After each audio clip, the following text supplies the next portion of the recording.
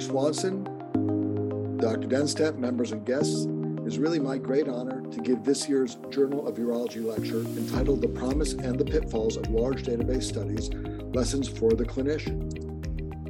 As per AUA policy, I have no relevant conflict of interest to disclose. We have clearly entered the era of the large administrative database.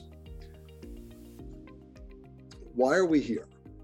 Well, increasingly powerful computer technology and the advent of the electronic medical record have led to the digitalization of healthcare. At this point, clinician visits, diagnostic testing, patient diagnoses, therapeutic interventions, and various outcomes are all captured in administrative databases for the purpose of healthcare delivery and provider payment. These databases can be used for research, and in fact, they are now being widely used for clinical research across all of urology. So we really need to understand the strengths and the limitations of these resources. My talk today will cover 2 points. First, we'll talk about the promise of large administrative databases. We'll talk about the unique strengths of these databases, and I'll show you examples of studies that have pushed our field forward and affected clinical care. We'll also discuss the pitfalls of these large administrative databases. I'll go over the limitations of these databases and show you examples of studies illustrating the underlying biases that can be introduced when these databases are not properly used. So let's start with the promise of large administrative databases. What are some of the strengths of these databases? Well, they have a number of them. First of all, the representativeness of routine clinical care that's seen in these databases is more reflective of the real world, and sometimes comes up with different results in, say, clinical trials or prospective observational studies. A second strength of these databases is that they tend to be very large, and this large size allows for the study of rare events. A third strength is that they often allow for longer-term follow-up because data are collected longitudinally over many, many years. They're often available at low or no cost, and they avoid the effort of primary data collection. And these last 2 points are really appealing, particularly to our trainees, as they can easily get these data and answer clinical questions. These databases have clearly improved the academic productivity across all of urology, although I would add that this is somewhat of a double-edged sword because some of the papers that we have published perhaps are not of the highest quality. So let's talk about what these databases are really well suited for given these strengths. I think they're very well suited for studies of patterns of care and utilization of various therapies. They're good for real-world comparative effectiveness studies. They're very good for identifying adverse therapeutic effects of treatments, particularly rare effects, and they're good at identifying patients most at risk for these negative outcomes. And they're pretty good at addressing certain health policy and cost issues. And I'm now going to show you an example of each of these from urology. Let's look at the value of these databases for assessing patterns of care. And this example comes from the field of BPH, looking at TURP rates within BPH. This study is from John Wasson and colleagues from the Prostate Port, which was funded by AHRQ in the 1990s. This study was published in the journal in 2000. It is a classic study in our field. What Dr. Wasson did was he used data from the 20% Medicare sample from 1991 to 1997. He only looked at men over age 65. He identified TURP procedures by CPT codes. Now on this graph, on the y-axis, you see TURP rate per 1,000 men. And on the x-axis, you see year of study. And you see the 3 different age groups represented by 3 different lines. And you'll note that from 1980 to about 1991, TURP rates were relatively flat. And then in 1991, in all 3 age groups, you see a rapid decline. This really demonstrated what many of us were seeing in clinical practice, that we were doing fewer TURPs. It allowed us to ask why. And the reason was because of 2 things. Number one, the introduction of effective oral agents for BPH, specifically alpha blockers and 5-ARIs. And number 2, the rise of PSA screening. Many patients who previously would have had a TURP were now undergoing radical prostatectomy. This classic study formed the basis of future studies and really helped us to understand what our workforce needs were in urology and what we needed to train. Now let me show you another example of one of the uses of this databases. And this is an example of using these databases to compare real-world effectiveness of therapies. And this example comes from renal cell carcinoma. This is a study by Ray Tan and colleagues. It's about 10 years old that was published in JAMA.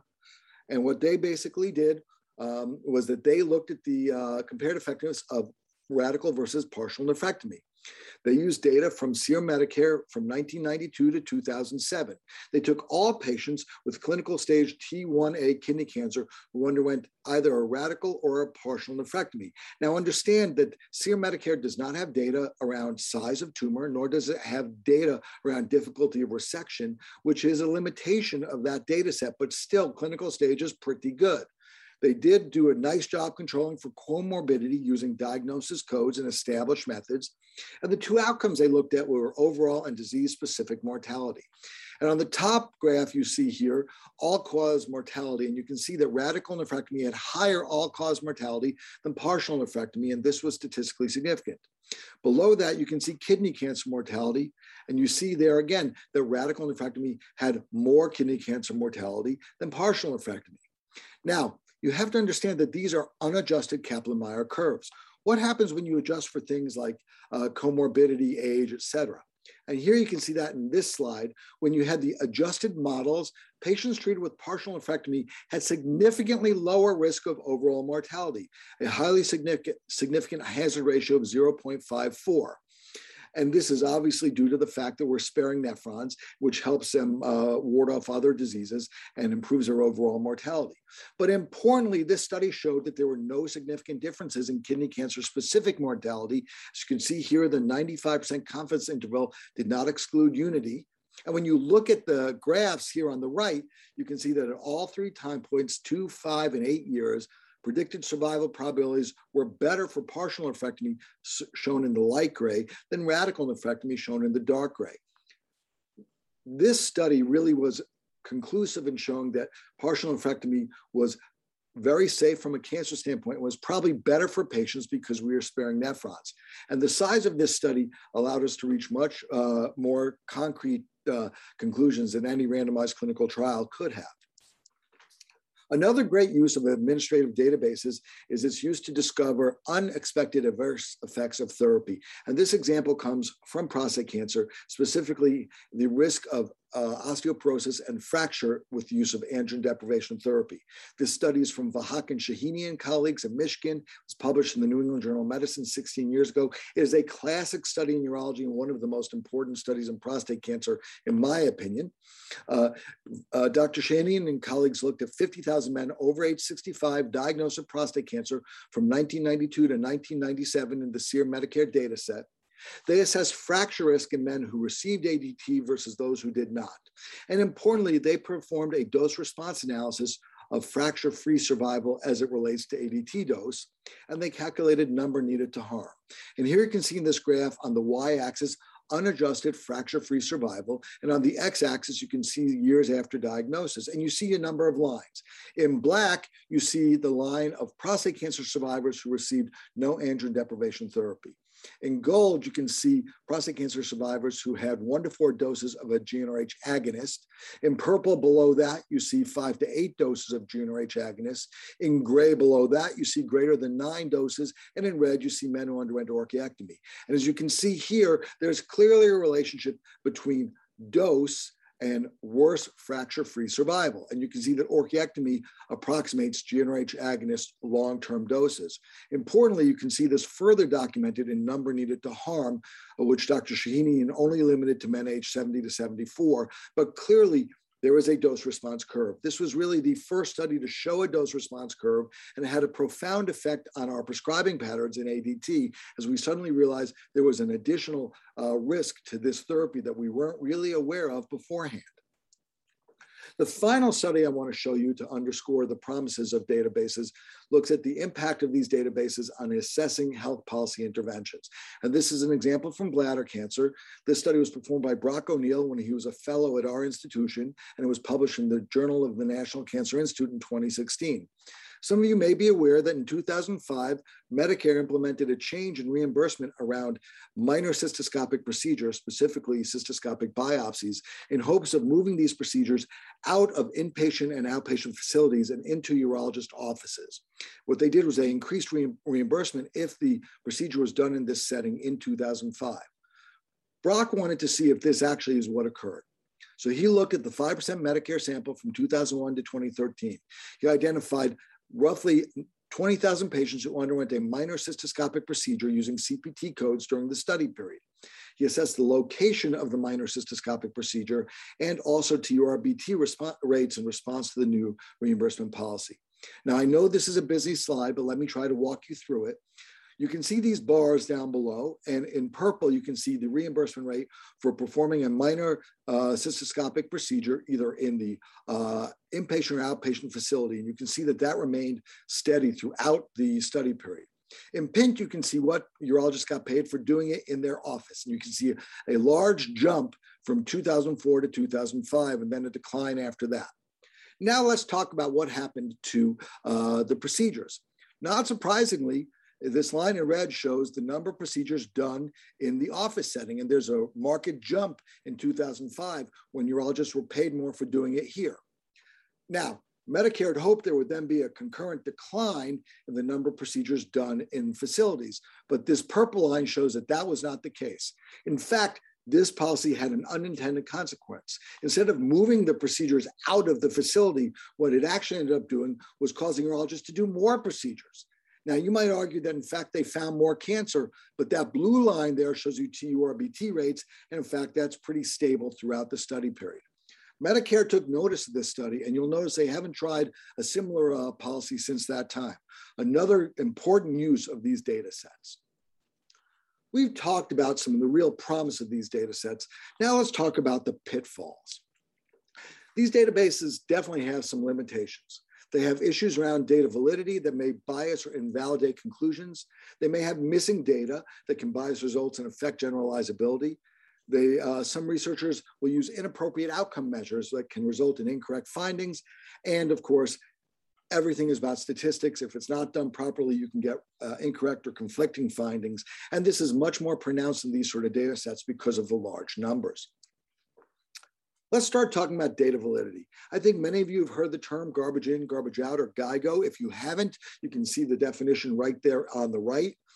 For me, what counts here is the slide on the picture on the left.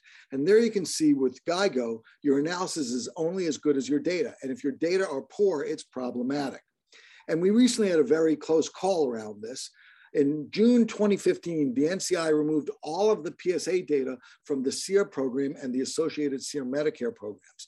They did this in response to problems that they had observed. They noted that there was reporting of inaccurate PSA values and misinterpretation of PSA variables. They found inaccurate data entry and transposed decimal points. So imagine a patient had a PSA of 4.3, but it was entered as 43 or worse, 430. They were worried that this could affect up to 18% of cases. Now think for a minute, given the number of prostate cancer studies performed, which use SEER or SEER Medicare data, and there are a lot of these studies, and almost all of them use PSA for risk adjustment, the impact of invalid PSA data in the SEER data program could be profound on our literature. We could have literally dozens, if not hundreds of studies, which were basically incorrect. Now, to the credit of the NCI, they reviewed 50,000 prostate cancer cases in SEER diagnosed in 2012. They found 4 possible types of errors, and they're shown here: implied decimal point errors, coding errors, non-significant errors, and changes or errors due to unknown codes. And the good news is that 94.15% of cases did not have any meaningful changes. So this was what I call a near miss, and something that could have been much worse. And here you can see what they were most concerned about was this was going to have a huge effect on their collaborative staging system. And here the stage 3 and stage 4s, which are the advanced diseases, they were all advanced disease. They were all correct. None of them were moved into the localized setting. And the localized cases, stage 1 and stage 2A and B, all of them stayed within localized. They did not move to advanced disease, although there were some minor changes in the subgroups. So this is something that shows you just how important having good data are in these data sets. Another problem with data in these data sets is missing data. And again, I'm going to take an example from prostate cancer around prostate cancer risk stratification. This is work from Sean Elliott and the group in Michigan, published in the journal in 2012. As we all know, PSA, T-stage, and Gleason score are required by most risk stratification systems in prostate cancer. Now, if you are missing data points, even one data point in this, it's going to prevent researchers from assigning a patient to a risk group, so that you're either going to have to drop the patient or impute the data. Now, if the data are missing at random, that's not that big a deal. But if they're not missing at random, that can introduce bias into the study. So to look at this, Elliott and colleagues studied 132,000 men in SEER diagnosed from 2002 to 2016 with prostate cancer to see the proportion of patients missing these data elements and to see if the data elements were missing at random. Well, 2/3 of the patients, 67%, had all the data. But that means 1 out of 3 patients had at least one missing data element, and some had more than one. So that's clearly problematic. But of course, if the data are missing at random, it's not that big a deal. But unfortunately, they're not. What Elliott and colleagues did was that they then looked at adjusted odds ratios for having unclassified DMECA risk groups. And as you can see here, the risk of missing data varied with age and varied with race. So any study that was looking at the effect of age and outcomes in prostate cancer, or race and outcomes in prostate cancer, may have been biased if the problem with missing data wasn't addressed properly. A huge pitfall for administrative databases. Another problem with these databases is inappropriate outcomes. And again, I'm going to use an example from prostate cancer, mostly because it's the field I'm most familiar with, but I also think it's most appropriate. We all know that sexual urinary and bowel dysfunction are common side effects after therapy for localized prostate cancer. Numerous researchers have used administrative databases to compare the incidence of these outcomes after various therapies for prostate cancer. The thing is that patient-reported outcomes are rarely included in administrative databases. So these researchers have used proxy endpoints, things like diagnosis codes and medical or surgical therapies used to treat these problems to really get at the incidence of these outcomes. But the problem becomes that using this approach likely results in the underreporting of these endpoints, and it can lead to biased study results. And I'm not going to point out examples of quote unquote bad studies. Some of you may be familiar with them, but I am going to point out an example of how bad the problem is. This is a study from Tollefson et al. At the Mayo Clinic, published in the journal 10 years ago. They looked at 562 patients who underwent radical prostatectomy at their institution from 2004 to 2007. All of these patients completed validated and reliable PRO instruments.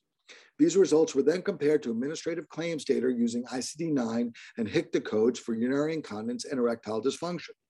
Now, in this table, you can see the various definitions of incontinence or erectile dysfunction based on patient-reported outcomes. And then you can see the sensitivity and the specificity of the codes for picking this up. And you can see the sensitivity was just not very good.